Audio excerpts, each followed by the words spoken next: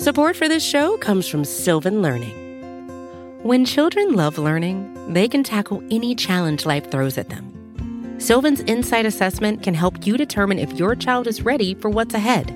It can also identify gaps in learning and point out areas that could be of concern for your child so they can tackle what's to come. And right now, it's the best price of the year at $29.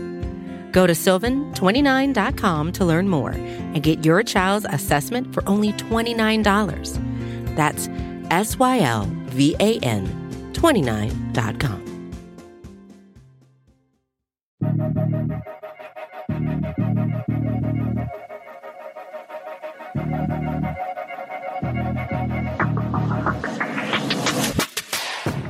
And away we go. It's another edition of the Arrowhead Pride Editor's Show. My name is Pete Sweeney. I'm the editor-in-chief of arrowheadpride.com, and I'm joined once again by my esteemed deputy editor, John Dixon. John, as we were coming on to record, I have some dire news to pass along. Uh-oh. Okay. Derek Jeter has retired from the NFL. Wow. I know. Isn't that tough to hear? That's interesting. Pour one out for the sheepdog. Well, we have a lot to get to today on today's show. We got a jam-packed show. It's the third week of voluntary OTAs. We had a ton of news come through this week when it comes to the Chiefs. In our second segment, we'll go back to some of the points made by the Chiefs assistants. It was Chiefs Assistant Media Day last week, so I just want to review some of the things that I found interesting. Not everything is interesting when it comes to the assistants. Sometimes they're a little bit careful, especially when it comes to Chiefs coaches, but I thought there were some takeaways that I want to get back to. And then my final segment I'm calling Answers and Questions today. The answers, some of the things that I saw in last week's media look that occurred on Thursday. And then we'll turn the page a little bit because we won't talk until next week, John, until mandatory minicamp gets underway. So a little bit of a preview. Questions that we have about the Chiefs headed into mandatory minicamp. So it's a jam-packed show. I can never predict the amount of time it's going to take, but I guarantee it's probably going to be over an hour today. So strap in, buckle in. We do have to get to reviews first, and we actually had 3 of them come in this week, John. So we'll react to those, and then we'll get into the Chiefs news. First one from Wesley Heiser. Love the show. Gives me a great podcast to not only distract myself from work, but also to learn and listen to different opinions and takes about football and the Chiefs. Question: if everyone at AP did a combine, who's getting drafted first? John, I'll go to you on this one first. I'm certain I would be Mr. Irrelevant. That's all I know. So you would be last. Yeah. Based upon reviews alone, the Great Brits are going 1-2. Right. It seems like. It seems like everyone just wants to hang out with them all day. And look, I don't blame you. They're fun. They're loving. They got the cool accents. They're Emmy Award winners at this point. I don't know. I'll go with our lead analyst, Ron, right? Because he has gone through all these coaching clinics. He works with kids when it comes to football. I feel like he should at least maybe have some kind of advantage when it comes to the combine. I would do poorly as well. I don't know if I would be Mr. Irrelevant. I will tell you that much, John. So I'll let you have that honor. But I feel like I would not be drafted in like the top tier, right? It's just a lot of mouth, no sizzle when it comes to the combine for me. Yeah, if I had to go and do the 3-cone drill, they'd have to take me to the hospital afterwards. Yeah, I'm just saying. We wouldn't. Yeah. You might have to sit out a few drills. No offense. All right. This one from Revive the Human, and it says, level up your water cooler talk. Everyone who is anyone in Chiefs Kingdom listens to the AP podcast. In season, off season, doesn't matter. Listen up and get the scoop, or else you might end up spouting some national media takes at the water cooler. Like a putz. Putz is an underrated word to negatively call someone. So I'm glad that you used it, Revive the Human. Pete and the crew have done a nice job since the other guys left. All the segments are good. Here are the top 3. We actually got the nod on this one. Editor's show, and then our guys, Ron Kopp, who we just mentioned, and Matt Stagner at Out of Structure, and then the British dudes, which I like. One thing I do miss is how the old guys would break down Andy's play calling in great depth. I learned so much about football from those episodes. Maybe next season we could get a method to the madness segment that goes into detail about the scheme. Keep up the great work, brethren. What I will say, and I love this review revive because you're just giving me all kinds of ways to tease things at arrowheadpride.com. I love teases. I love listens. I love clicks. That's what we're aiming for That's here. what we do. Yeah. Mm-hmm. Speaking of Ron, we're just going to talk about Ron all show. He is working on a series that is going to be looking into what this new Chiefs offense will look like on Wednesdays. And I'm sure that we can, and Steve, you can tell Ron this too. I'm sure we can work in a version of that for their Out of Structure podcast. So we'll take that and we'll work it into a segment for you, maybe that we do in the off season when they do Out of Structure and it carries into the season. All right, one more review, and then we can get to the news finally. This is from JP Ellsworth. This is the best podcast for all the Chiefs needs in a variety of personalities and perspectives.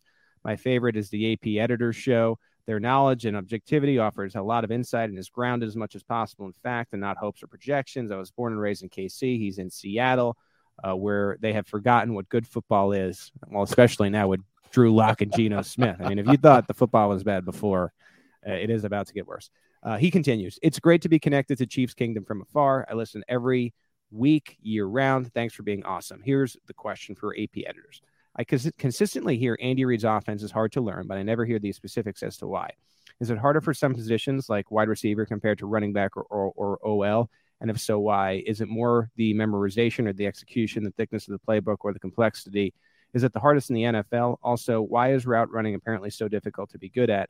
Clearly it is, but I don't get why. Okay, I'm going to do my best to answer this. Of course, I've never had Andy Reid's actual playbook in my hands, but everyone that has come to the Chiefs since I've been doing this, which is almost a decade now, especially at the receiver, tight end room, running backs, the problem that comes with the playbook is that every skill player that's not a quarterback needs to learn each and every position at the line. And even new quarterbacks come in. So we were at OTAs and they got the new quarterback, Dustin Crum. You have Andy Reid, and he'll go over and listen to Crum spouting out the play call because they're so complex, because within the play call, it's how you're lining up, but also which player is where. And it's very complex. And you talk about terminology, and a lot of people feel that maybe that is what held Josh Gordon back a little bit. For example, he came in the middle of the year, and it's a really tough thing to get down in the middle of the year. Not that I'm saying I'm signing up to be Josh Gordon guy once again, but I do think that he has a better chance coming in with a full off season than just dropped in from, the sky in the middle of the season, Fortnite style, trying to figure this out on the fly. And so, that's what I'd say. The playbook allows Andy to put all these guys wherever. That's why, you'll sometimes see even Clyde lined up out wide, right. Mm-hmm. Or you'll have McCole in the backfield. They can do that with anyone. Sometimes the tight ends are lining up a little bit closer to the quarterback, and you see like the tight end shovel or screen. And there are more simplified playbooks around the league. And so that is the best way I can answer that. Again, as we go into what the new Chiefs offense looks like, I'm sure there's going to be wrinkles that even these guys who've been here for years don't know, which will be another really interesting part of that series we're doing. And as we watch this thing develop as the year goes on. And then route tree, it's like anything. Each route, I think, has different aspects to it when it comes to turning on a dime right, turning on a dime left. Sometimes you're running a slant, for example, and it's a muscle memory thing. And to learn the full route tree takes years. I mean, no better example of that than now Miami Dolphin wide receiver Tyreek Hill, who really came in as this running back, maybe had some receiver upside, and honed it as the years went on to the point of being a master, really. And so it's something that you come in with these raw skills and you could work on. So when you hear route tree, it's these guys really trying to develop the full route tree. And once they do, then you can maybe enter that upper echelon of receivers, pass catchers in the NFL. The Chiefs have Travis Kelce, who's very, very good at this. And what adds with him is he has sometimes the freedom to change his route, which you've seen a lot with Mahomes. You look at the Bills game, they made that up in a sense on the fly, where he just was going to go to the seam where it's open. It wasn't an exact route. So as you get older in your career, it gets more nuanced. And anyway, that's the best way I can answer or I should say those questions. Do you have anything to add before we move to the news, John? Well, I'd just point out that it's not just about the receivers. On the offensive line, the Chiefs run multiple schemes. I mean, some plays are zone blocking schemes, some are gap schemes. So there's a lot of things that go into every play. And you got to know what everybody else is doing. Right. And that's the whole point of the complexity of the offense, is there's just a lot more to learn in order to do it effectively, not only for the receivers, but also for the guys on the line. Right. And you have, I think, an added emphasis of Andy in historically, he'll go after what are athletic linemen. It's shifted a little bit in recent years where they're going a little bit bigger. It does seem like there might have been a shift in focus. And that's another credit to Andy. He'll tend to adjust the offense to his players rather than vice versa, which is, in my opinion, one of the things that has made him consistently successful over 20 years. Yeah. All right. Well, we got through the reviews. If you want to hear us discuss your question or whatever you want to say to us, you can leave an Apple review. We really, really appreciate 5 stars. Everything helps to continue to promote Arrowhead Pride, make us bigger, better, as they said, make the water cooler, but talk better across the board, right? That's what we're aiming to do. All right. So, John, phase 3 of the Chiefs offseason program continued on Tuesday. This is the final week of what they call voluntary workouts.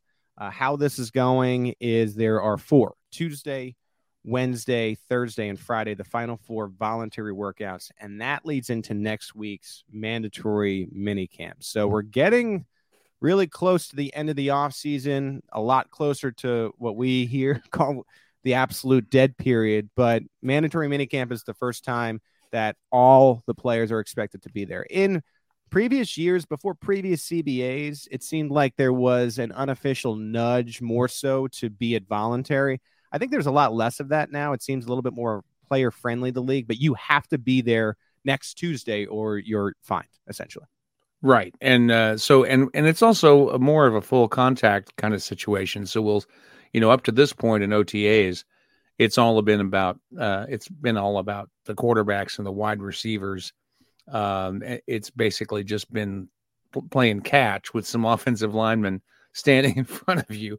So we'll get a much clearer idea next week what's going to happen on the offensive and defensive lines than we've had up to this point, because you just can't really do much when you can't have contact in these drills. As a little preview here, Andy Reid and select players are scheduled to speak this Thursday. You can catch them right here on the Arrowhead Pride Podcast Network on our From the Podium series. All right, our next piece of news, John, here. Orlando Brown Jr. says the Chiefs won't want to enter 2022 with a backup left tackle. All right, as we know, Brown has finally hired an agent. This was the next chip to fall in the Chiefs offseason. We had asked Andy Reid what the deal was with Orlando Brown. He was franchise tagged in May, one of those months. It was one of the end months. March. Yeah. And we had thought maybe that the Chiefs and Brown could come to a long-term agreement sooner, but it was simply the organization saying, well, we need him to sign an agent. He signed an agent, Michael Portnoy, who has never created an NFL contract. And this was apparently by design. NFL Network's Mike Garafolo said that Brown didn't want an agent that was buddy-buddy with the GMs. Essentially, no aspect to the agent that was looking to put the team first in what would be this negotiation. So he hires Michael Portnoy, and then he goes on NFL Total Access on NFL Network. Shout out to Jared Sapp for covering this for us last night. I wasn't in a position to do it, and he did a great job with an article for us. And Brown told Garafolo and Sean O'Hara that he's very confident a long-term deal will get done. But here's the thing that I didn't love this, especially simply based off the things that have come into effect within our division, the type of defensive ends that have been brought in, the type of players and all of that type of stuff. It's not the year to go in with a backup left tackle. Almost a little threatening there. And then it continues. So I'm very confident that the Kansas City Chiefs will get that done. And then to his credit, and I'm glad that Jared mentioned this stuff in our article, he compliments Andy Heck. He compliments the way that Andy Reid had put him in position, the comfort that he developed with Pat, and then goes on to say he's working on his footwork and his feel, trying to understand how his body moves. He's going to be coming into 2022, and he is going to be in shape and better than ever, essentially. He's been working out in Miami. We have seen that club have been playing tennis come through. Usually we do the Arrowhead Pride poll at the end of what would be the show, but I'm going to just do it now because I think it's more relevant to talk about now. I asked, do the Chiefs need Orlando Brown Jr. to win the Super Bowl? And the choices were without a doubt, probably, but unsure, likely no, but unsure, and absolutely not. And we got 2,500 votes, which is usually a pretty good indication of how the fan base feels. Yeah. Once we get 25, it doesn't really change all that much. What is the leading feel right now among fans is probably needing Brown, but they're unsure. 49%. So about half the fan base feels like, you know what? We probably need this guy if we're going to get this done this year. I'm not 100% sure about that.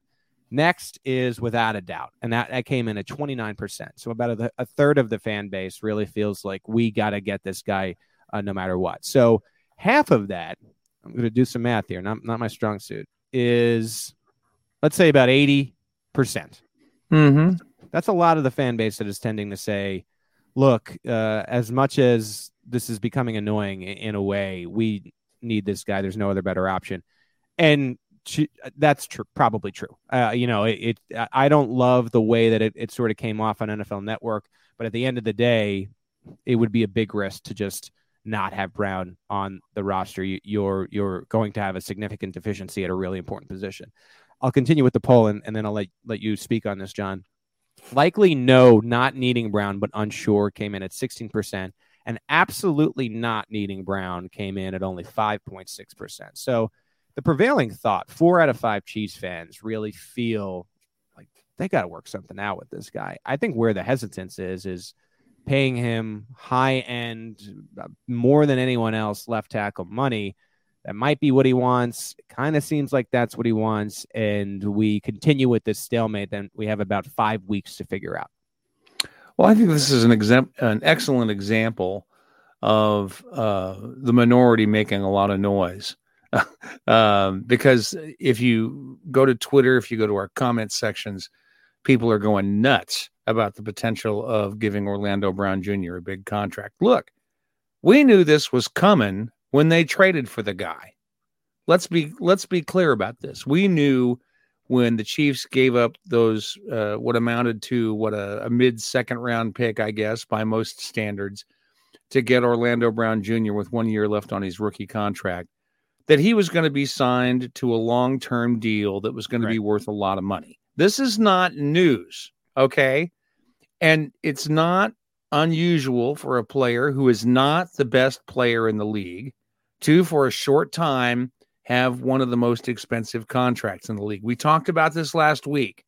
This is the way it works.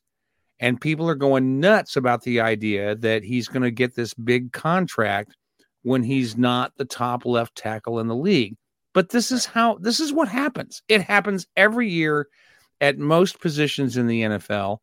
And if we're going to have a guy who can do the job for a period of time where we don't have to worry about him, he may be just above average, maybe right at average, but he's going to make a lot of money doing it. We did the same thing with Eric Fisher.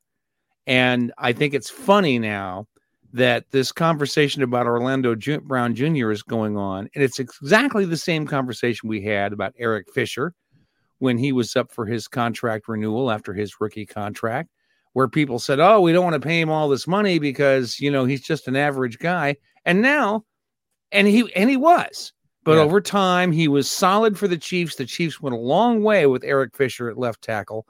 And now we're talking about doing essentially the same thing, and people are going nuts. It's crazy.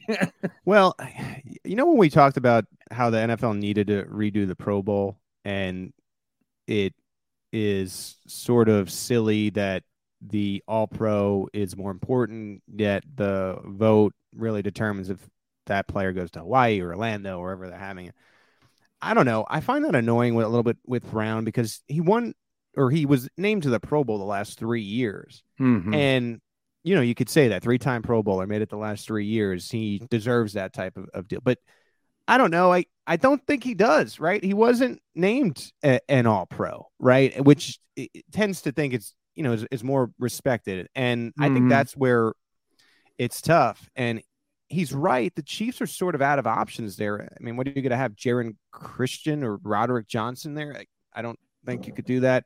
You have the Tooney option, but then now you're one injury away from a 2020-like disaster. Yeah. 1 or 2 injuries away.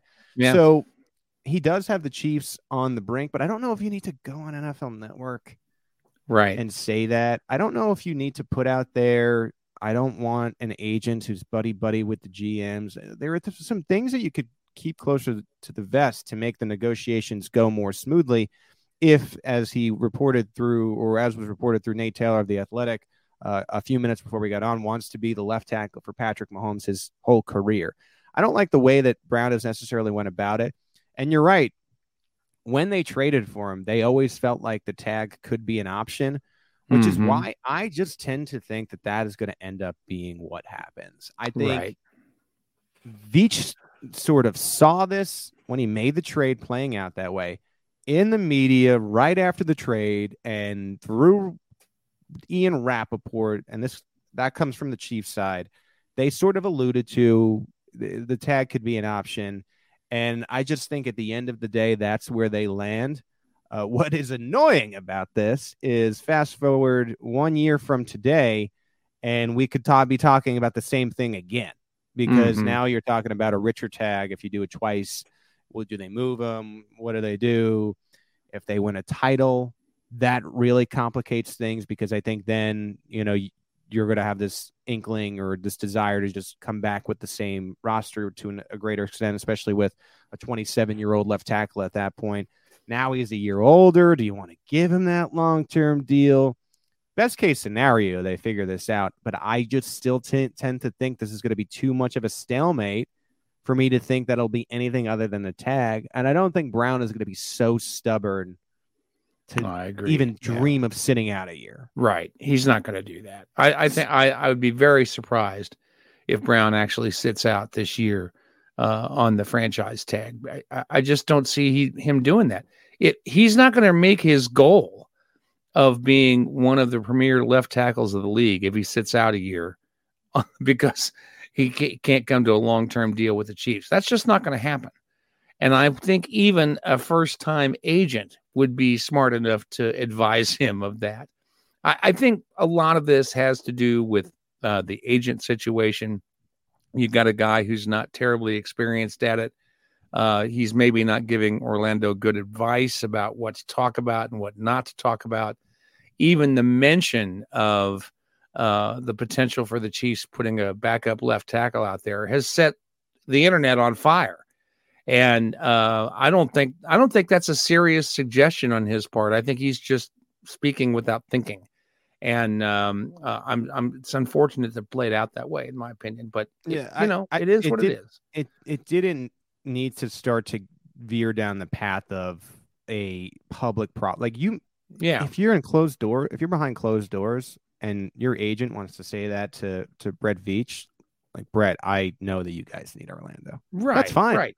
Yeah. That's part of the negotiations. Right. There's no need to go on NFL Network. Right. And do it. I don't know. You hope it gets resolved, because it would be really dumb for a sit out situation to really affect the Chiefs' chances, because, and I know, folks will say, well, they need to be better along the defensive line. And I completely agree. I think you'd feel a lot better if a veteran was there, but is that going to hold you back from winning the division? I'm sure some people would say yes. I don't think so. If you can't figure out this left tackle situation, it would be a little bit concerning for sure. And so I think, as a fan, you got to hope that it gets resolved there. All right, less important matters. And of course, that's Pro Football Focus rankings. Rashad Fenton. I'll let you take this one, John. You wrote about this for us. He was buried at number 31. What the hell is going on? Yeah, I took a lot of flack for this because a lot of people pointed out correctly that PFF had only provided grades for the top 32 corners, and there's 64 starting outside cornerbacks in the league. So Fenton is someplace in the middle. What concerned me about it were two things about this. One was that when you look at his grades last season, he was like the 6th ranked cornerback in the whole league. So what's he doing halfway down the list here? And then the other part of it that goes in hand with that is, why does a Pro Football Focus writer, Anthony Treesh in this case, move him down to the midpoint of the top players when he's got a grade of that nature, when he had last season a really good grade among cornerbacks? If I were working at Pro Football Focus, I would take those grades as gospel in what I wrote.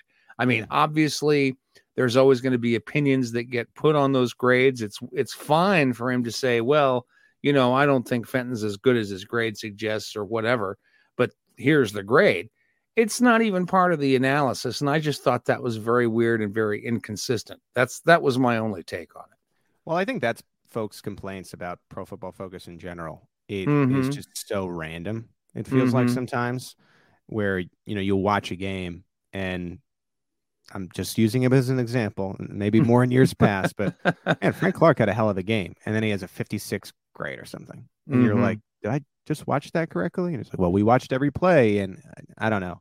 And I think a lot of people will use PFF if they're trying to prove their point, if it works for that, and then you'll use it less if it doesn't really fit with your point.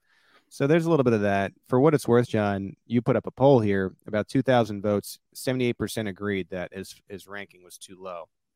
And we'll see. I know the Chiefs added a first-round cornerback, but I think Fenton has a chance to be right in that mix, to be one of these absolutely top guys for the Chiefs. He has experience, hasn't been participating.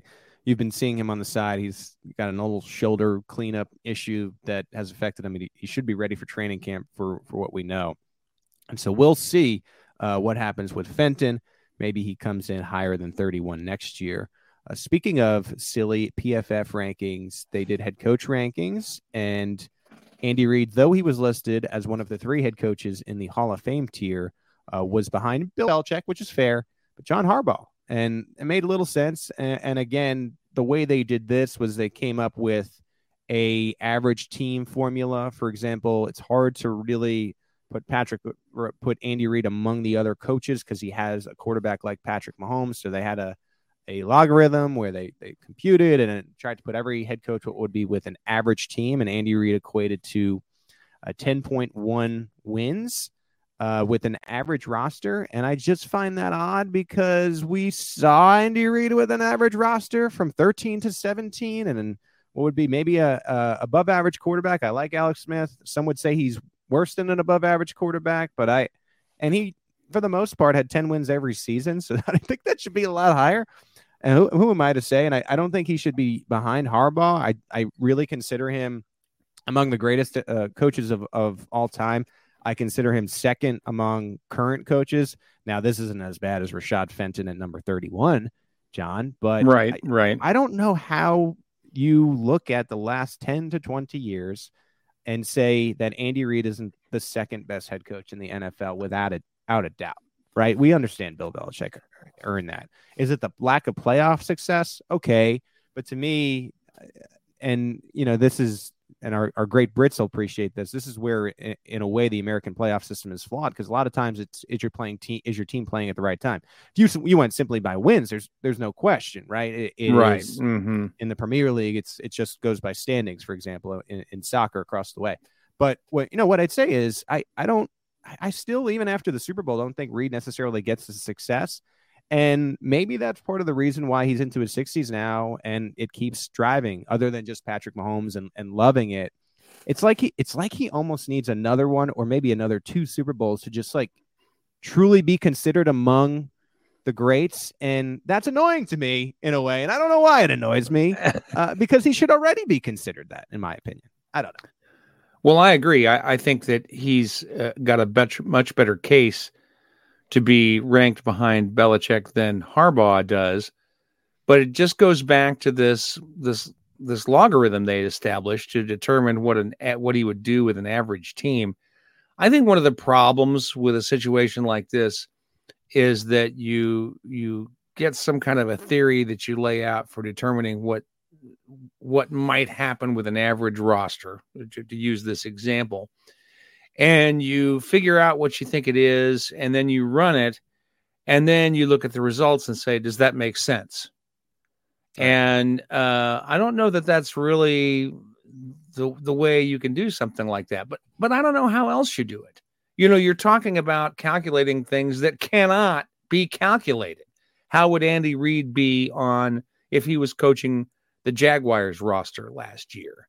Right. How would that play out?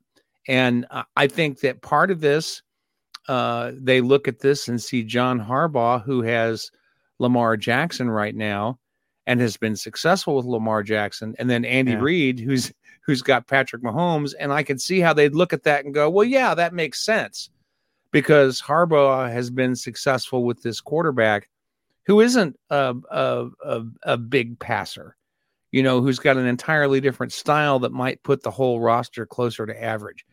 I just think this kind of stuff is crazy, but it's what we do. It's what we do in this business in the off season, as we talk about who's the best at this or that position, or who's the best coach or whatever. And this is just the way that PFF chose to do it. It's a little weird to me. I'm with you. I would put Reid ahead of Harbaugh, but they didn't. It is worth noting here, and John, this from watching all the Andy Reid press conferences. Andy Reid has a computer brain note to never rank any players or anything, or any coaches or any teams or anything. If you ask him to compare anything, does not compute, and he just won't do it. And so he would hate this. He would hate this conversation. Right. He would hate this list. So we will move on anyway, right? We'll just move on from it. A couple analytics notes. We don't have a lot to say about this because these guys are never made available to the media. We don't even know what exactly they do. But the Chicago Bears, and don't forget, general manager Ryan Poles is now with the Bears, hired Kritri Chandrakasan. I apologize if I butchered that completely. As their director of football analytics from the Kansas City Chiefs. He was a senior data scientist with the Chiefs. And on the flip side, the Chiefs hired Mark Richards as a football research analyst. There's something called the Big Data Bowl, which is an annual analytics contest that challenges members of the community, from college students to professionals, to contribute to the NFL's continuing evolution of advanced analytics. The crowdsourced competition uses data and technology to spur innovation that results in creating new insights, making the game more exciting for fans and protecting players from unnecessary risk. And so Richards was on that winning team for 2021. The Chiefs and Mike Frazier certainly noticed this. This year's theme was analyzing pass coverage. I don't know how much you look into that. It just seems like an impressive kid that now gets an opportunity to work for your NFL team and try to give the Chiefs a statistical advantage. Yeah, this is one of those deals where it's a name that we don't know and we'll probably never hear again until this fellow moves on to another job and the Chiefs take on somebody else. But it potentially could have large consequences with the team. It just depends on how they use a person like this.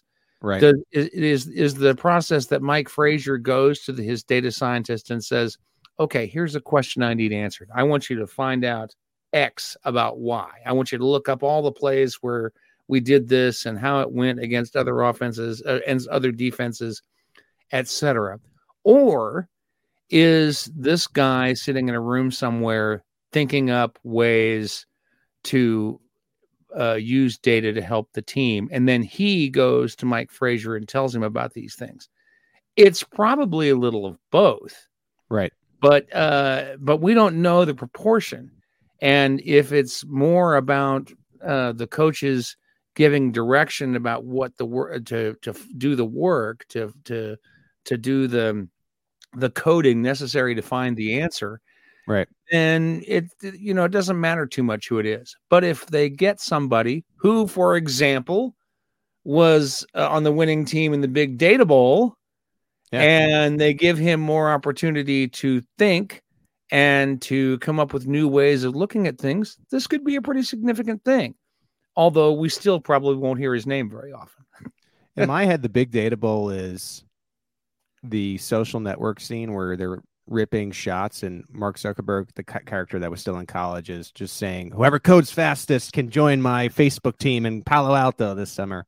And someone gets it and they check it and he nails it. I don't know. It's interesting. I think the fact that analytics continues to grow in the NFL is interesting. Andy Reid is going to make the decision he makes. He is very much a coach that he gets the data and he factors it in. I don't know how much. I think it really actually depends on the situation. I know it's impacted that he always defers because he was winning more than he was losing by receiving the football. So eventually he changed that. And I think to an extent it's affected in the Mahomes era, how often they go for it on fourth down, especially on the other side of the field. He's gotten a little bit more aggressive with that, as the years have gone on. How much is that is his analytics department? We'll never know until he's retired and maybe shares that. But they do factor it in quite a bit. All right, we are, of course, running late because there's a ton of news. So I'm going to run through this Mahomes point really quick. Peter King called him the fourth most influential person in the NFL. I think that's well-deserved. He's the $500 million man, and through his endorsements and everything he does, the swing juice with the partnership with Coors Light that we saw during the match, he is on his way to being this $1 billion quarterback and man. He has shares of the Kansas City Royals and Sporting KC. He did do the match, and he held his charity event both during the second week of voluntary OTAs. Very quickly, John, do we care about that the starting quarterback is missing them at all? No, I don't care. My answer to that is I don't know, but I just think we should get used to it because it seems like the charity event is always going to be on the second week of OTAs. I know the match won't happen every year, right? But it seems like he's doing his charity event this week every year. And it was on the weekend too. He didn't miss any time from OTAs in order to do the charity event in Hawaii. It was the match that I think last year he did, though. I think it wasn't all the days of OTAs, but I think he left early, if I'm remembering correctly, last year. So what I'm saying is, he may miss a day or two of voluntary OTAs each year. So you might care, but I don't think Mahomes cares what you or we think when it comes to missing. Look. If it were a quarterback still developing at the age of 26 that had not won the NFL MVP and a Super Bowl and went to another Super Bowl and was someone that you felt like really needed to learn like a new offense, if there's a year where Andy Reid is no longer the head coach, maybe it might be wise for him to be at every OTA. I don't think it really matters. Well, I'll tell you this, that I don't think the OTAs and the offseason in general would be anything like they are right now if Patrick Mahomes hadn't spent several weeks with his wide receivers down to Texas. Right. And I think that by itself, that's a good point, earns him a lot of slack in the voluntary portion of OTAs because he basically extended the OTA period by several weeks. And I think that when other teams see what Mahomes did down there, they're going to see this happening. We're going to see this happening at a lot of different teams. Okay, so that wraps up our Mahomes portion. By the way, I watched the whole match. We did a recap on arrowheadpride.com. Fun event. I wish it wouldn't have been at 6:30 p.m. at night, but I'm not gonna nitpick. All right, Leo Chenal, the linebacker, the draft pick, third rounder, signed. We still have Sky Moore and Joshua Williams to go. This is not something to really worry about. That'll get done. It's just another footnote here. There are 6 Chiefs candidates for what would be the College Football Hall of Fame, which I find interesting. They are safety Eric Berry of Tennessee, former GM John Dorsey. He played at Connecticut. Tight end Tony Gonzalez, California. I'm surprised he didn't play in Atlanta. I'm just kidding. Linebacker Derek Johnson of Texas. Wide receiver Jeremy Maclin. He went to Mizzou. And quarterback Alex Smith went to Utah. I don't have any bold takes about this. I just think it's cool that there's so many former Chiefs-related candidates involved this year. And, I mean, that kind of guarantees that at least a couple of these guys will get in. You got nothing on that, John? No, I agree. There's not much to say about this. It's all based on what they did in college, and I got no problem with any of these folks who've been put on this list. Certainly, Tony Gonzalez deserves to be in there, as do the rest of them. All But of these guys, it looks right. looks like. Why didn't he go in for Atlanta? Yeah, no. All of these guys were first team All-Americans at one point, which is pretty impressive. I didn't even know that, quite honestly, about John Dorsey, first team All-American. Yeah. 1983. Shoot. Dorsey now, I believe he's with the Detroit Lions, if I'm not mistaken. All right, moving on. Romeo Crennel retires after 39 NFL seasons. This was right before I even began covering the Chiefs. So, John, I'll let you take this one. Any reaction to Crennel retiring from the NFL? Well, he's been for a very long time one of the most well-respected defensive coaches in the league. He came to the Chiefs, of course, during the Pioli years, where the years that he spent with New England entered largely into Pioli's calculation to bring him to Kansas City. And then, of course, it's ironic that after that happens and Todd Haley is fired, Crennel becomes the interim head coach. And to me, the best point of his Chiefs career was that game against the Green Bay Packers, his first game as the head coach. And the Packers came into Arrowhead with a 13-0 record, and the Chiefs beat them 19-14. I remember how exciting that was for the Chiefs to beat the Packers in that way. It was a very exciting game. It was a very exciting moment, and Crennel was right there for it. And to me, even though as the full-time head coach the following year the team fell apart, that wasn't his fault. The team was suffering from a long series of bad personnel decisions. And I don't think there was a coach that could have come in and fixed it. I think even if Andy Reid had been here a year earlier, he might have had a bad season.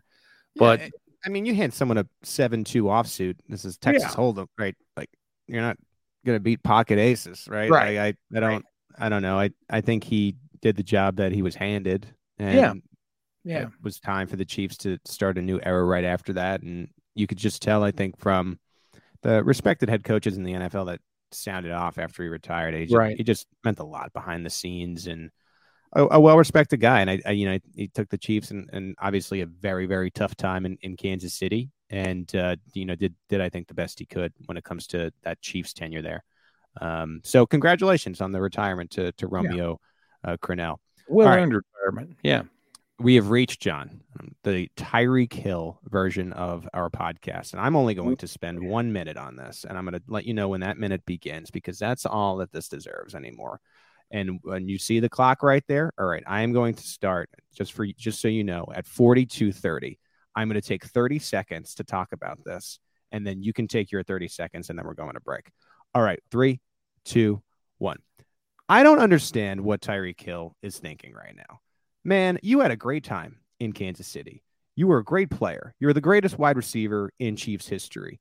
You said all these nice things about Kansas City when you went to the Miami Dolphins. We understand why you went to Miami. Why are you putting out this fake tease on your podcast, even suggest that the organization would do something to you in that fashion when it meant a lot to you? I don't get it. Stop doing it. We need to stop giving Tyreek Hill our attention. That's it for my 30 seconds. And I'll follow along with that just by saying ditto. See, you know what, John? You only need 5 seconds. Yeah. I'm gonna take the rest of your 20 seconds for a second here, because I borrowed them and I could use just a few more.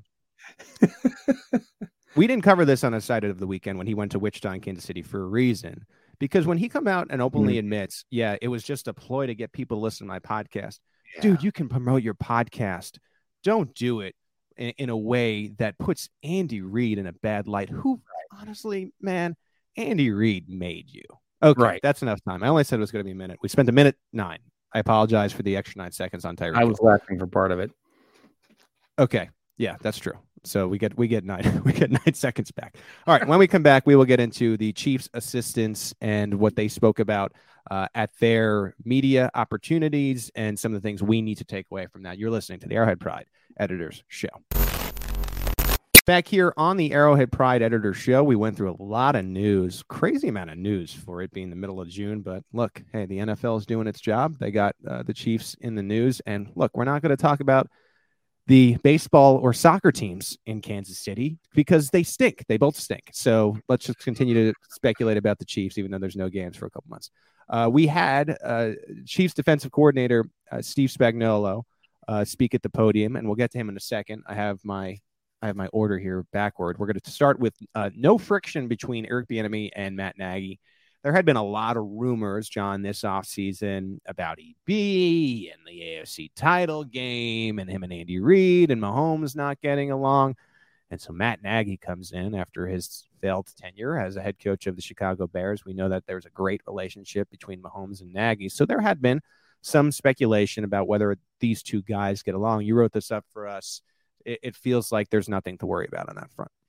Yeah, and that doesn't mean there isn't. It just means that we can't see it right now. They could be at daggerheads behind the scenes, but they're talking about it in a way that sounds okay. And Bieniemy, to me, sounded like he was being very genuine about how he felt about Nagy, and they've stayed in contact all these years while he was in Chicago. Apparently, their families spend time together. I mean, it looks to me like there's no story there, but that everything is fine. That doesn't mean that's what's going on. You know, sometimes the coaches can do a good job of hiding these disputes and keeping them in the background. But it sure doesn't look that way to me. That's the best I think it's a good point. And EB said that they stayed in touch. And the weird thing here is there is a role reversal. So Nagy was offensive coordinator while EB was running backs coach. And so now Nagy comes back and is technically under EB as the quarterbacks coach and senior assistant. At the same time, it's EB's show. At all the same time, it's Andy Reid's show. You're right, I think, to speculate when it comes to when they start building the offensive game plan. By definition, EB should sort of lead that way when it comes to formulating plays and which plays they pick for the famous opening script. And who knows if that gets a little dicey. To all of these guys' credit, and Orlando Brown could take a page out of the books, you'll never hear about it because they're very good at keeping any kind of disagreement behind closed doors. I think it was great to hear from Nagy, and it extends to his comments on Mahomes, which we'll get to in 1 second. I want to mention quickly on EB before we move to Nagy's comments on Mahomes. I loved his honesty for the first time on the head coach process. Man, he has come to the podium now for 4 years. And whether you believe he deserves a head coaching job, whether you don't believe he deserves a head coaching job, here's the fact. He's come and just spit out cliches and has never really expressed any frustration. The interview we got last week, the press conference that we got last week with EB was the most honest and genuine he has been with the frustrations and what he has to do and how he has to learn. And he got into the accelerator program, which I know a lot of people out there would be like, oh, these programs are so stupid and BS. But there was a program where they sent Tim Terry, a personnel executive with the Chiefs. They had a diversity conference, essentially, where owners were involved. But I thought it was really interesting that EB was like, this was one of the better programs that they've had to develop diversity because they had the personnel member factor. So not only was he getting FaceTime with owners, but he's getting FaceTime with the future GMs of the NFL. I mean, there's typically 5 or 6 of these jobs that overturn. So now that he had a couple days with some of these guys, maybe he has a better opportunity to understand the thought process that future GM X is going to be looking for in a head coach. And if this is the EB we're getting all year, even when it comes to the game articles, I am a very happy editor-in-chief. I know that you'd be a very happy deputy editor because it's hard to squeeze anything out of EB when it comes to insight. Right. And so I loved this version. If you want to hear what I'm talking about, go back and listen to From the Podium. But he just was very, very honest. And I think that can only stand to help his chances of getting this head coach role because people can see how he actually is to other teams. And I think he can create more buzz for himself. And in that process, because you saw how the interviews declined now over the years, I hope this gives him a boosted amount of interviews when it comes to the next hiring cycle, which will be during the 2023 offseason. Well, you know, I think it says a lot about the way I took his remarks. Let me put it this way. The way I took his remarks was I was given an opportunity to talk with these people without it being a job interview. And I think that's a very valuable experience for anybody to speak with movers and shakers in an informal setting where you can just have some normal, honest give and take about whatever and get to know another person. And I don't think he'd had that many opportunities to do something like that before this moment, to talk with people, with owners and personnel people and people who will eventually be personnel people, and get to know them in that way. I imagine he came out of that conference with a new resolve to become a head coach because he'd had that opportunity, because he could see, okay, I can play in this league. I can have these conversations with people.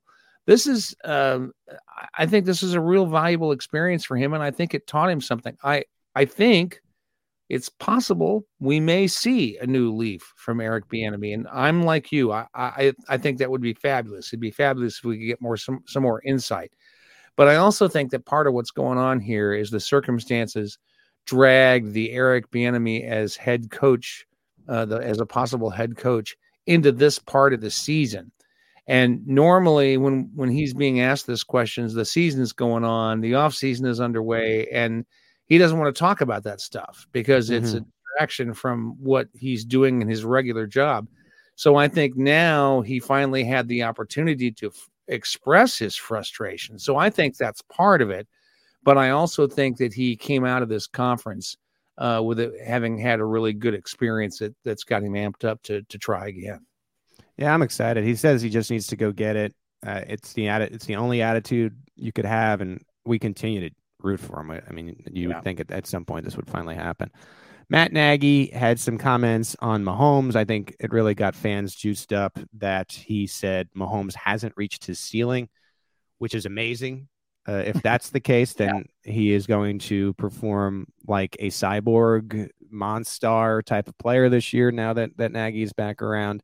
Nagy seems to really like his role right now, too. He joked that he was in charge of 250 people in Chicago. He's now in charge of 3. So I think it's very refreshing to be back in Kansas City. I know that Matt Nagy is hoping that this eventually turns into another opportunity to be head coach as well. And who better to work with than Patrick Mahomes? And to see his face light up, I thought it was legitimate in the fact that he's now working with Mahomes. And I guess when you're working with Mitch Trubisky and Nick Foles and a kid in Justin Fields, and that is very, very enticing when it comes to your own performance. And so not a ton to say on Nagy. I just think it's going to be good for Mahomes and these two finally get a chance to work together. Don't forget, so Nagy was the OC in 2017 and Mahomes was a rookie behind Alex, and then he got the head coach job and missed out all the starter years for Mahomes. So they finally get to work together. Yeah, it's going to be fun to watch, I think. And if Nagy and Bieniemy are being clearer about what's going on between them, it could be a real interesting partnership that could be very productive. I think this could be real interesting, or it could be that they're covering up some nasty thing that's going on, and that'll be bad. But we'll see. Well, all they have to do, John, quite obviously, is go 20-0. And everything will be fine. It'll all be fine. Yeah. Wide receivers coach Joe Blymeyer spoke at the podium. I've been pretty high on MVS on Twitter. Nobody likes that I'm high on MVS and low on Justin Ross, but it is what it is. I'm not going to lie to you about what I'm seeing. But I found this really interesting about Blymeyer's comments. And this was on MVS. And he was asked about how they typically used him in Green Bay. And that was as this deep threat decoy to what everything that Aaron Rodgers and Devontae Adams would do. Here's what Blymeyer said. They had reasons for how they used him in Green Bay. We'll see what he can do and how he kind of writes his place here with us without putting them into a box and saying, this is what you did in the past. They had specific reasons. We may or may not have those same specific reasons, but there's obviously things that he does great, and you want to emphasize those strengths and then just kind of let him flourish and grow into the offense. Went on to say, MVS is the epitome of professional. He comes to work, all business, athletic ability speaks for itself. When he gets into the classroom, you kind of see how he's gotten where he's gotten. He's on his P's and Q's, wants to learn the whole offense, every little part of it. I think that's because he wants success individually, and then he also wants to be part of a successful team. I'm all about this. I think MVS is poised for a breakout in Kansas City. I don't necessarily think that he was being used correctly in Green Bay in the shadow of that Rodgers-Devontae Adams tandem.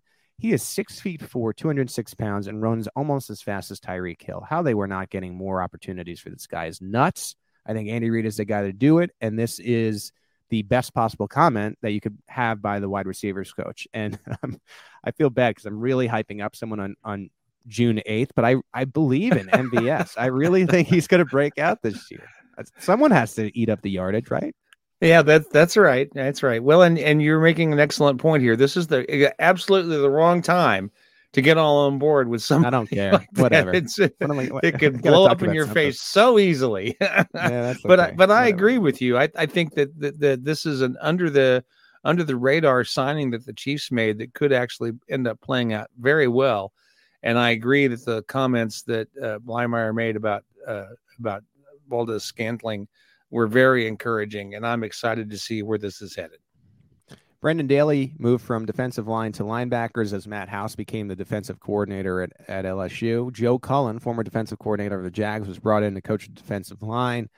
Says that the Chiefs will be using multiple fronts. I've been saying that, and that's something that I've been continuing to say. I think the defensive line is going to look a little different this year. So we have in our head of it being Chris Jones right in the middle, Clark on the right, and like a Derek Nottie in the middle as well. And then at Karlaftis at what would be like left end. I don't know if it's exactly going to look like. I think these guys are going to be in a lot of different positions. And I think it's going to be a better defensive line because of it. I think it's continue to rotate as Steve Spagnuolo likes to do. He said he really likes what Karlaftis brings to the table. That's not really the greatest spoiler. I mean, they drafted this guy in the first round. You would expect that the defensive line coach likes what he does. We heard why Steve Spagnuolo likes George Karlaftis, stemming from the Zoom meeting that they had, and how Karlaftis just didn't want to get off the Zoom. He loves football that much. He does, Karlaftis, for what it's worth, seem like this. He seems like this guy who's just locked into football. Mm-hmm. Doesn't really want to talk about anything but football, which plays right into the hands of what Chiefs fans love. I mean, they don't. If these Chiefs could be working on football 16 hours a day, that's what fans want. And I don't blame them because, they're investing their hard-earned money. And I think Karlaftis fits that. This was the big head turner from Joe Cullen. And I wonder if Andy had a nice meeting with him after. He said he expects career years for Frank Clark and Chris Jones. Yeah, well, that didn't sit well with certain members of the fan base. I like it. What does career years mean? Is that a total of 20 sacks? Is it 25 sacks? What are we expecting there? What is reasonable to expect from career years? Because don't forget, Frank Clark had a couple years in a row of over 10 sacks, consistent. Chris Jones, I believe, had 15 and a half sacks one year. So a career year would be more than both of that. So by definition, let's just put Jones at 17 sacks. And then Frank would have to be a little bit more than 10, right? So let's put him at 13. That'd be 30 sacks. I don't know if he exactly meant that, but that quite literally, that would be the definition of a career year for these two guys. Mm-hmm. Well, you got to love that. You got to love that he's coming in here and being enthusiastic about the players that he's got available to him. You got to love that, and you got to love that he is, giving those players the confidence. That giving them the message that he has confidence in them. I think that's fine. But I also think it's cool that a guy with so much experience comes in and can be excited about the players he's got available to him. I think that's really cool. And one of the most encouraging things I thought about his comments was this guy's been around for a long time. This is a well-established coach, kind of like Romeo Crennel in that respect. Who's been around for a long time, seen a lot of things happen, and he comes in and he's excited to have these players. Hey, I'm all on board with that. I'll tell you this, and this is a note that I pass along with some sadness here, but it is a worthy note that, as Cullen is saying, there's not a better defensive tackle in the NFL when Chris Jones is on his game. If Cullen coaches up Chris Jones to that aforementioned 17 tackles, or sacks, I should say. John, you saw the Aaron Donald deal. This is going to be enjoy Chris Jones this year. That's all I would say, because I do not think the GM Brett Veach will be giving Jones Aaron Donald money, and if his numbers are anything comparable, he's going to want that, and understandably so. So enjoy the year from 9-5, especially if Cullen's words come to fruition there. Final note I thought that was interesting from Steve Spagnuolo, and you can expect this a little bit from Spags, but he's going to let the leadership play out. You lost Anthony Hitchens and Tyrann Mathieu, the two leaders of your defense. We just sort of assumed that would be Nick Bolton and Justin Reed, and it might be. But he is not putting anyone into a box. Probably, in a way, a tough year for Steve Spagnuolo because he's got a lot of young players. And Spags is this old school coach that really wants to rely on these guys who've sort of proven it before.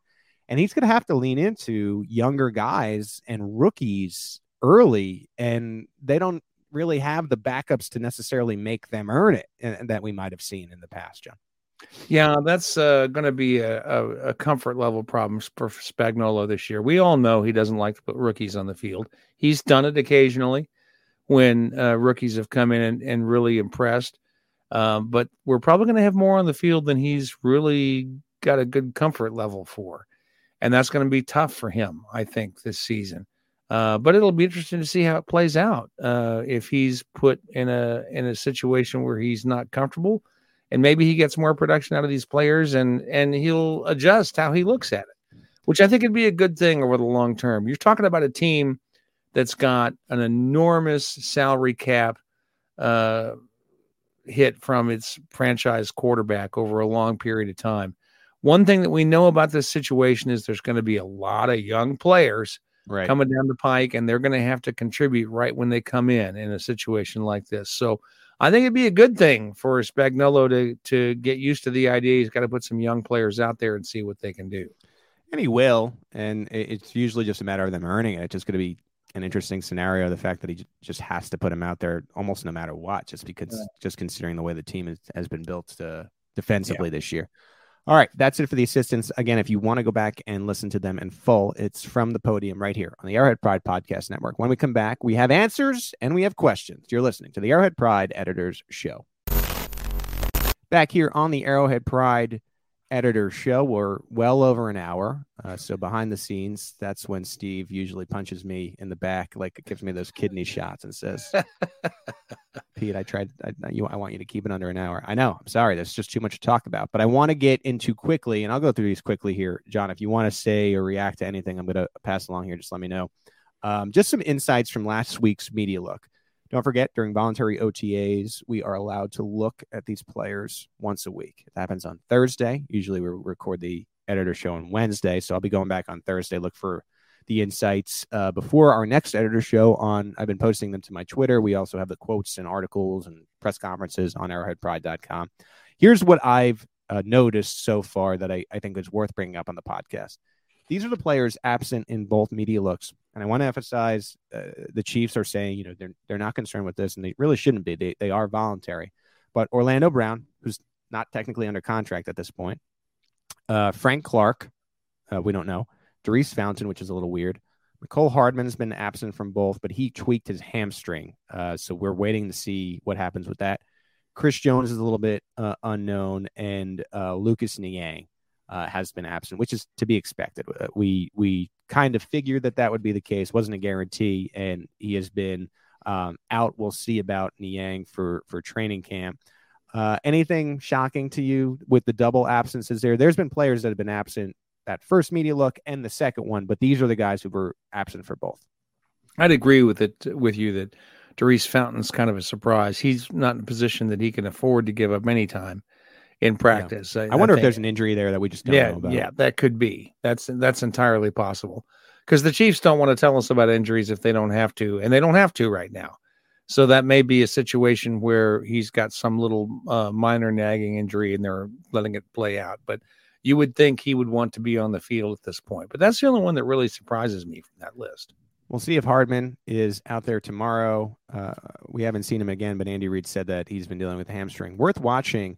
So even though Sky Moore and L'Jarius Sneed have been at practice, they have been nursing, it looks like, some injury issue, and they're not trying to press them. Sky Moore has been dealing with his hammy since before rookie camp. a little concerning. As the longer it goes on, it gets more. I expect him to be full by training camp, but a hamstring is always weird. I just think it's just worth saying, and I don't love saying that. We just haven't really gotten to see a lot from him, and that's been sort of a bummer because this is the highest offensive player they drafted and someone that really needs to help fill the void of Tyreek Hill being a Miami Dolphin. And so we'll see what happens with the hammy. And then there was a mention by Andy Reid about L'Jarius Sneed and some kind of knee issue and needing to develop strength there. And he's been limited as well when it comes to the team workouts. So I just think it's worth noting, and it's more of a note for, I think, well, what are they doing during mandatory minicamp? And if they're still limited, it's still not really reason to worry. It's if we get to training camp, right, and then all of a sudden Morris Sneed are still not working, then I think it's time to do the whistles and the bells and whatever. Right now at wide receiver, I continue to try to explain that I don't know if Justin Ross is going to make the team, which is not the most popular take in the world. I like some combination, if I'm having to guess now, of Justin Watson, who offers you something at special teams, Josh Gordon, I know that's hard to say, and Darius Fountain. I think it's a combination of two out of those three guys over Justin Ross. That's my very, very, very early take. That can change if Ross, when they throw the pads on, starts to dominate. This, I could easily have them in my second version of the 53-man projection. Ross over one of these guys. But right now, I think Watson is going to make the team. I really like this Justin Watson kid. I know it sounds crazy. He's not a rookie. He spent a couple of years in Tampa Bay. Experienced player. He's special teams. I know that at the end of the wide receiver room, they tend to like special teams, especially that sixth spot. The fifth spot can go a couple different ways. And I think Josh Gordon gets another real opportunity. If Watson is a shoo-in, let's say, for that sixth spot, the fifth spot may come down to Gordon versus Ross. And so I know a lot of people would be like, well, we know what Gordon is. Throw Ross in there. I think Ross just needs to show more. We'll see if he can have a couple more tweet videos of catching the ball one-handed, John. You never do know. Well, I'd just like to point out for all of you who are steaming over Pete's Justin Ross take, it's at PG Sween on please. Twitter. That's it. I love mentions. Just the more mentions. All right. I noted this before. MVS appears to be the guy. Also, Juju was not at last practice, and we don't really know why. He could just skip it if he wants. McCole Hardman hasn't been working. Sky Moore hasn't been working. So that plays into it, too. It just seems like Mahomes has the best rapport with MVS, but the other guys who are expected to be the other receivers haven't really been going. I'm not sure Chad Henne has anything to worry about. I know I had noted that Shane Buechele could threaten his backup job, but I don't know. I think he'll be the backup this year. I saw Malik Herring bat down another pass. I think that was a good sign. Really excited for both Herring and Karlaftis in padded practices, which we won't get for another couple months here. And I noted this on Twitter. Joshua Williams stood out. 4th round HBCU defensive back. He was impressive on one-on-one reps, intercepted Henne during the team period, broke up a pass in 7-on-7.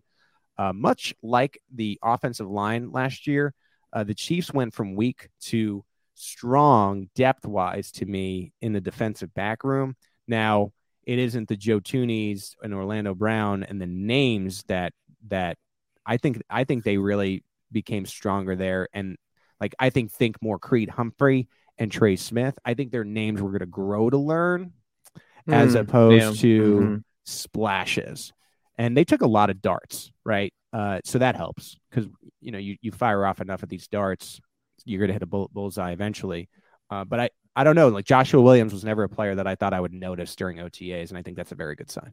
So. Well, we never thought we'd notice Rashad Fenton either. So there you go. Exactly. There's another one.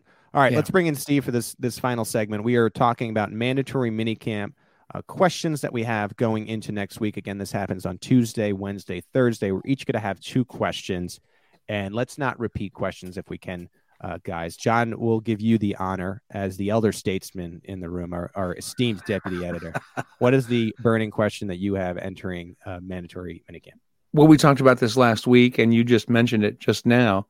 I'm very interested to see what Malik Herring can do.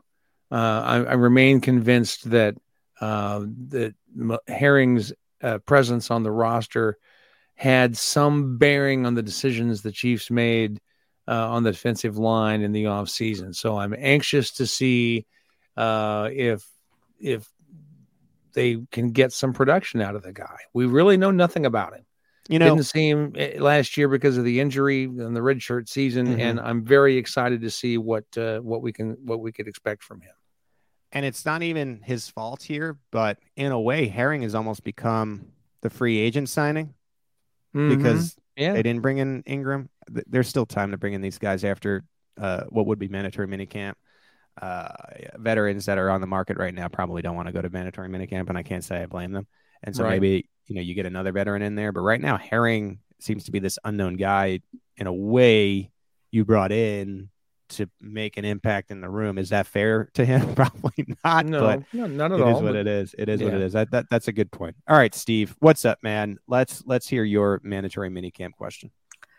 So you guys have talked about the wide receivers a lot on today's show, and I think that's one of the biggest questions that I have. And I know, Pete, you've really been pushing this, is that MVS looks like he's got that good chemistry with Patrick Mahomes, and like he might be like a significant portion of the offense for them this season. Now, I've been a little hesitant on MVS because in Green Bay, he was legitimately just a downfield, straight line wide receiver. Like, just wasn't asked to do a lot of things other than that. So it's not to say that he can't do that stuff. I'm just curious if he actually is their top wide receiver, if we'll get any clarity on that, if McColl and Sky Moore can actually get on the field and we can see how they're utilized a little bit. I just want to know what to expect from the Chiefs pass catchers, I guess. John, why bring in Steve? I'm trying to make a point here, and he just pulls the rug. I'm just worried. Make a note here. Some of this is fantasy football too, because everybody's asking. My question, I'm scared of it all. My question for Manager Minicamp is, why did I bring Steve on the podcast? That's really my biggest question. No, it's a good question. I have my doubts too. I almost can't believe what I'm seeing. I just have several times when I'm at OTAs and, fans can't be there. So we're lucky to be able to watch. And I'm just like, who is that? I'm like, that's MVS again. So if that continues, we shall see. I do have my questions. I mean, he was with a great quarterback in Green Bay, and it really didn't necessarily lead to, what would be production. I think there's a little bit of a chip on his shoulder as well. My question has a little bit to do with that. And it's an obvious question, but I think we have to say it. It's like, man, we're in June. There's been all these workouts. Can we see the full lot of Chiefs weapons together? Can we see Travis Kelce with Sky Moore, McCole Hardman on the field at the same time? Juju, MVS, we just mentioned. Could we see Clyde in that mix? Ronald Jones, Isaiah Pacheco. Could we see the tight ends together with Noah Gray and Kelce and a mix of these guys? Between Mahomes being absent and some of these like weird injuries and everything, we have not been able to see that yet. And mandatory minicamp, everyone has to be there. It'd be finally just nice to see these guys all working together and to start to have that foundation of what is a completely brand new Chiefs offense. If this was the offense of previous years, I don't think that would be such a thing that would be on my mind. I would probably be turning to my attention to something else. But this is, in a way, personnel and player-wise, a brand new offense, and that's at least in player personnel-wise. I imagine the scheme is going to be completely different because of Andy Reid and how he builds his offense. So I just think getting these guys together would be great. I don't know if I can expect it just because of the injury situation and the uncertainty there for mandatory minicamp. So this could be a question that extends to what would be training camp, and that almost seems like an expectation at that point. We'll get more information on that Thursday and another media look. And then again, Tuesday, Wednesday, Thursday, we get to be a practice all 3 days. All right, Steve, we'll go back to you. Snake it around. What's your second mandatory minicamp question? My second big question is, and I'm sure you guys have seen the pictures and workout videos circulating. Brandon Kiley is the one that brought this to Oh, yeah. Frank Clark, if our listeners have not seen him, go look this up. Frank Clark looks skinny right now, and he has been putting up a lot of workout videos and pictures of stuff of everything that he's doing this offseason. And man, he looks light. Like, he looks as light as I have ever seen him in a Chiefs uniform. Now, it might be best shape of his life kind of thing right now, where he's trying to drop weight because maybe he thinks that has something to do with the injuries that he's kind of been picking up the last couple of years that have slowed him down.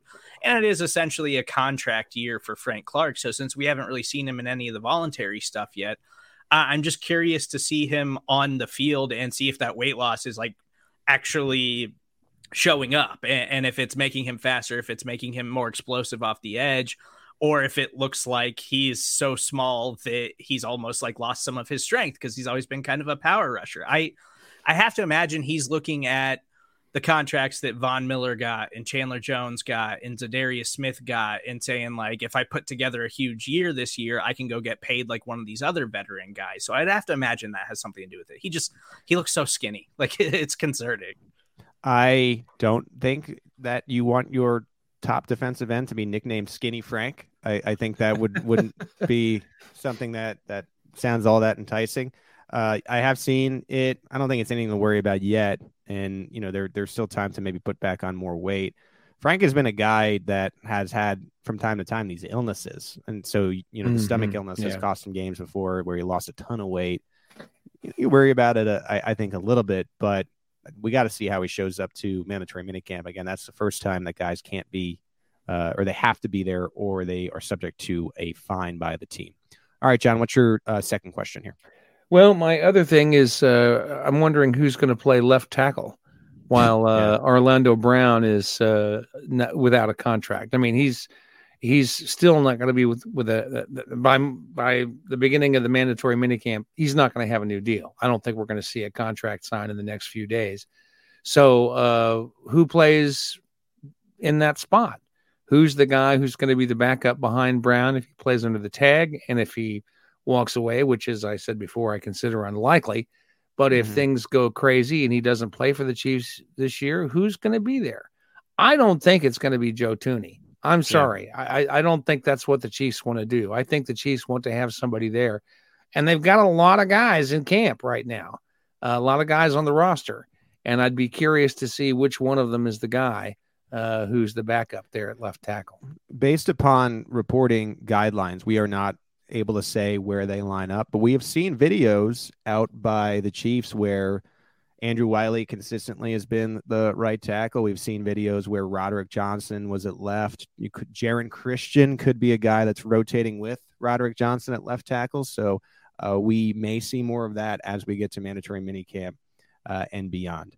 All right. With my last question, I think I'm just wondering more about the running back situation. And it's been tough, I think, with voluntary workouts to really get a feel for the running backs because it's such a passing camp. So I'm just continuing to be curious as to, is Rojo really going to be this lead guy? My questions are both about the offense because I think to an extent, and yes, it's younger players, but we sort of have a feel for the defense. The offense remains just a grand mystery. Like, what is Rojo's role? How does Clyde fit into that? Is it true that Clyde could maybe be the third down guy? Is he not? Is he just going to be the first and second, and it's going to be a series by series rotation? Maybe we start to get more clues about that. And we got a fun little battle, I think, for RB3 between a seventh rounder and Isaiah Pacheco, Derek Gore, the Gale Sayers of our lifetime. And then you have Jerry and Ely, who has looked pretty good. I think carrying the football. Maybe you get some more clues about the running back room as we get to mandatory and then leading into training camp. And so there we go. That's kind of all of our questions heading into minicamp. And an hour and 18 some odd minutes, we have completed our long rundown of the June 8th Editor's Show. We have made this marathon. We have completed. We have sweat off our brow. We went through the news, our assistants, our insights, our questions. So it's been a good show. Thank you to Steve for both popping on for our roundtable and for editing this bad boy. Thank you to John, who did a fantastic job as we talk through all the Chiefs matters and news and whatnot. My name is Pete Sweeney. If you like the podcast, please do me a favor. Go on, rate and review us. Every review we will read here on the Arrowhead Pride Editor Show. Thank you once again for taking some time out of your day to spend with us.